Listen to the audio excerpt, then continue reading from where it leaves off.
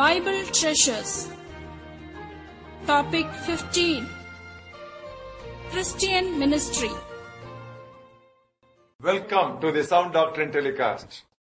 Praise God for all the corrective teaching that we are receiving during this series of talks. Why this negative approach? Why you talk about how not to do it instead of how to do it? We have referred to the pattern the Lord Jesus Christ employed in His teaching ministry. Now, for example, the 5th and the 6th and the 7th chapters of book of Matthew. We have the Sermon on the Mount of the Lord Jesus Christ. When He was talking about the basic spiritual disciplines, for example, when He talked about charity. When you give alms, don't make a big show off and don't make a public display of it. And when He talked about prayer, there also you don't try to be seen by men. And when He moved on to talk about the subject of fasting, when you fast, don't be just gloomy and long-faced, as if people should be able to recognize that you are fasting. In other words, before teaching how to do something, Jesus invariably taught the people how not to do it. And this was the pattern in the Old Testament also. For example, God called Jeremiah as a prophet to the nation. What did God commission him? I have called you to root out and to pull down. And after that, to build and to plant. Yes, beloved, unlearning is a prerequisite for proper learning. Why do we say that? Because we have too much of traditions against the truth of God's Word. Turn, for example, to Mark's Gospel, 7th chapter. We look at verse 8 and verse 9. Look at the first portion of the 8th verse. Laying aside the commandment of God, you hold on to the tradition of man. Look at the 9th verse. All too well you reject the commandment of God that you may keep your traditions. In other words, we love traditions too much and we do it at the expense of the truth of God's Word. In other words, we begin to respect and give too much of weightage to man's opinions against what is written in God's Word. What does the Bible say? 1 Peter 1st chapter. We look at verses 24 and 25. All flesh is as grass. All the glory of man as the flower of the grass. Grass withers, and the flower also falls. But the word of the Lord endures forever. What is the glory of man? It is like the flower of the grass.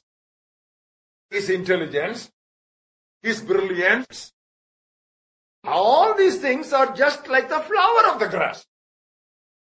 As the grass withers, the flower also will fall away. But the word of the Lord endures forever. So, beloved, this is the background with which we are proceeding with this series of talks. And the topic before us is how not to minister. We have more ministries and ministers today than any time perhaps in church history. The sad observation is that with all this, we have accomplished very little. Now, I will give you a simple comparison. In the early days, just 120 disciples, they turned the world upside down.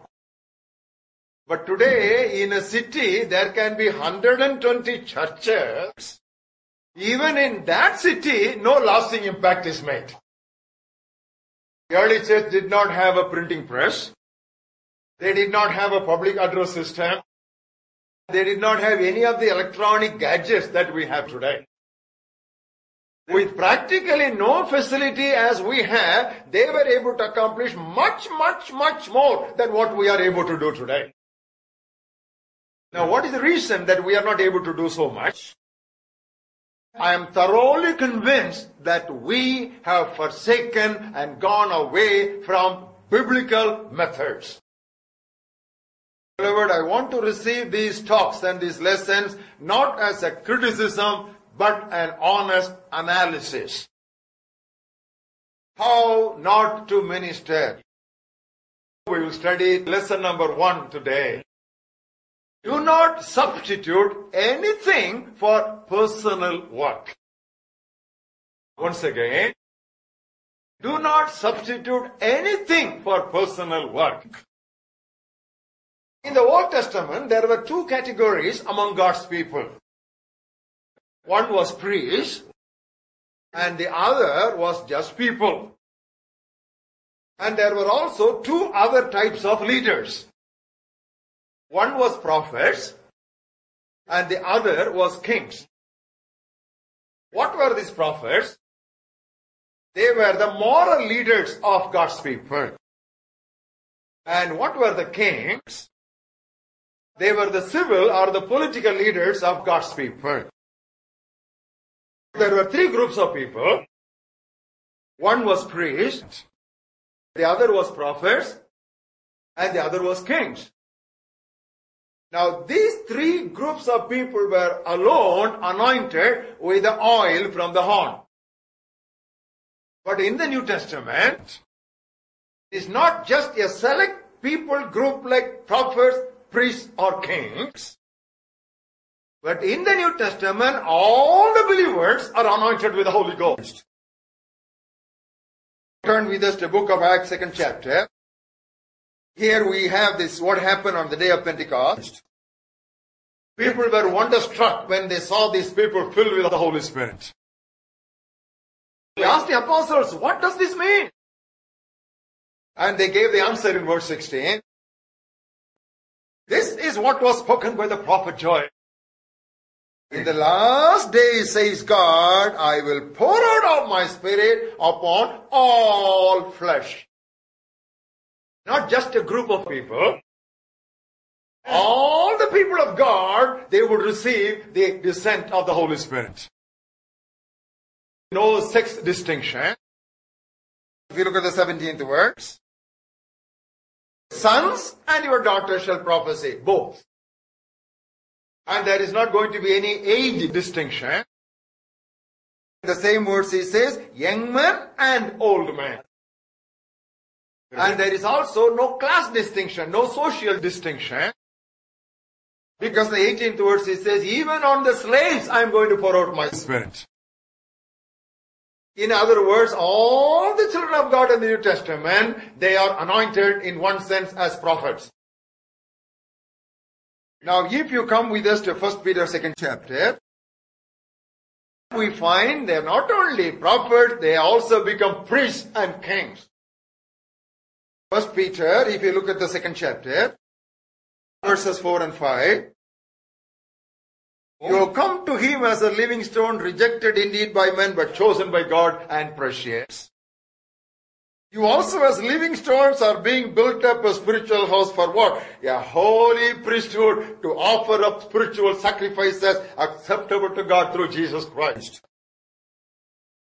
Beloved, it says that we are all priests for what? To worship God, to offer praises unto God through Jesus Christ.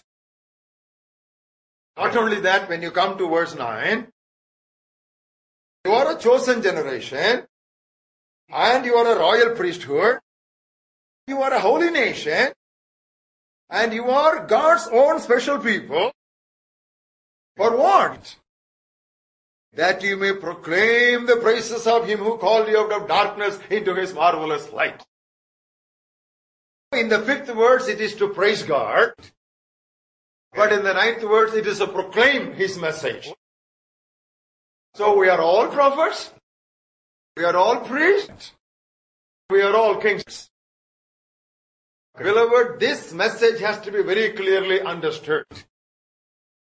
This is what we say, priesthood of all believers. And this is what we emphasize as also the prophethood of all believers. In the New Testament, there are not 2 groups called clergy and laity. There is only clergy. There is no laity. All the people of God are clergy. Cannot see anything else in the New Testament. This is a Reformation truth. But this Reformation truth today is more in theory than in practice. There is no non-gifted member, I want to tell you, beloved, in the body of Christ. Either you have 5 talents, or you will have 2 talents, or at least you will have 1 talent. There is none with none. The problem is with that single talented people. They are the silent majority. They are always trying to be spectators, thinking that we don't have 5, we don't have 2, we have only 1. You know, there is something interesting about that single talented fellow. He did not waste his talent or lose his talent. But what did he do? He did not use it. That was his problem. But what does the Bible say? How did the Lord actually address him? Matthew's Gospel, 25th chapter. Look at verse 26. The Lord answered, said to him, you wicked and lazy servant. So, beloved, if you are not working for God, don't think, it's okay, what is there? No, the Bible calls you as a wicked and slothful servant. Beloved, we are all in the body of Christ. The church is the body of Christ. And all the members in the church, we are all the organs in the body of Christ.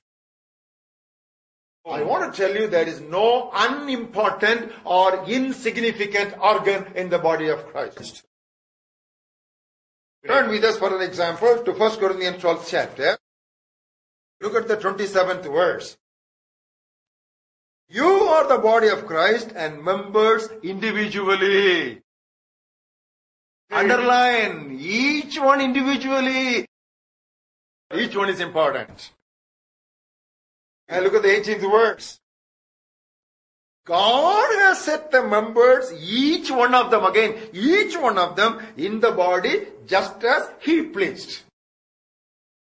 In other words, each child of God is there in the church and the world with a specific God-ordained purpose.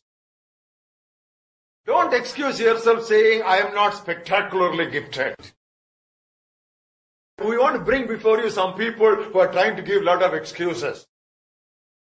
There was a man called Gideon. Lots of challenges were before him. He became very fearful. What did he say?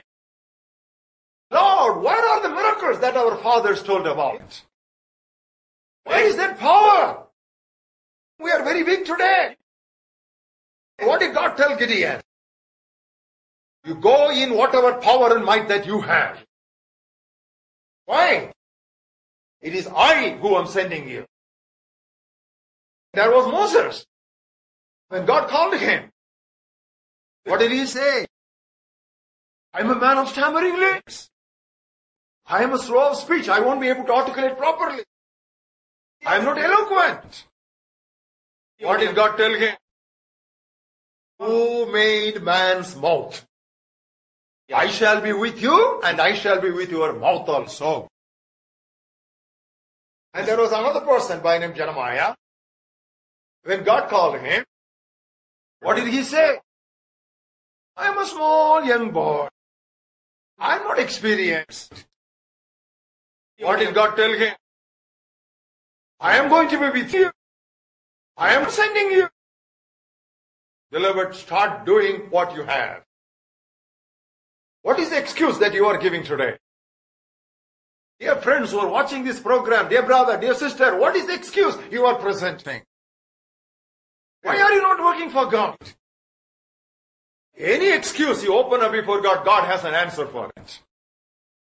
That doesn't mean immediately you should come on a pulpit and preach like this. Start with personal witness. Share your testimony with one other person. Jesus Christ was always a personal soul winner. You know, for example, he was spending so much time, even in the night time, with Nicodemus. He was a religious leader. And there was a man called Zacchaeus. He was a tax collector. And Jesus was showing personal interest in that man's salvation. And there was a woman in Samaria. She was living in sin and she was literally an outcast. Jesus opened up a natural conversation with her. You know what happened? She became a soul winner. Yes, beloved, the hand-plucked fruit is always the best. I want to give you a testimony. I did not accept the Lord Jesus Christ as my Savior in a huge crusade. My chemistry professor talked to me about the need of salvation. And I am a fruit of personal soul winning. And in the college campus, I became a personal soul winner. In the classroom, in the laboratory class, and also in the hostel campus, and also in the nearby villages. Wherever possible, I was a personal soul winner. I was a personal soul winner and I was faithful in small things. And God just lifted me up and brought me where I am today. Don't despise the day of small beginning. Though the beginning may be small, the end will be great and glorious. After all, the kingdom of God can be compared to a mustard seed. Don't be waiting for a very favorable condition. The Bible says, if you are just looking at the clouds, you will not begin to sow. And if you think it's going to rain, you will never reap. The morning you sow your seed. In the evening, don't just let your hand wither. You don't know whether that will prosper, or this will prosper, or both will prosper alike. You just keep doing. You know, there was Sadhu Sundar Singh. He was traveling in a train. He gave a tract to the passenger sitting opposite. And that man immediately just crushed that paper and threw it outside the window. He went to a city and he started preaching. And there was somebody who was testifying. One day I was in the railway track under a bridge and I wanted to commit suicide. At that time, from the train window, a crushed paper fell down. I opened it up. And you know, this was what that particular scripture text was there. Why should you die? So I read through that message and I'm saved. Yes, beloved, whatever you do for the Lord, God will honor. Keep on doing. Load your bag with lots of tracts. Go stand in street corners, bus station, railway station, distribute tracts. And go to villages to preach the gospel. 70% of Indians are living in villages. Go on, sing aloud for Jesus. Don't just be satisfied, I'm giving some money for God's work, that is enough. Each one must reach one. You know what did Apostle Paul say? Woe unto me if I preach not the gospel. And that is a commitment that is given to me. And that is a duty that has fallen on me. Yes, beloved, today comes this challenge to you. Do not substitute anything for personal work. Today you decide that with whatever you have, you will go out to share the gospel with another person. As you start, you will find the Lord strengthening you further and further. Shall we pray? Gracious Heavenly Father, thank you for the Holy Spirit that has come upon us. You have made us prophets. You have made us priests. You have made us kings to proclaim your praises, to just speak forth your words. Help us not to bury them, but to use them. Help us, O God, daily to reach at least one person for your kingdom. Thank you for speaking to us. We give you all the glory. In Jesus' name we pray. Amen.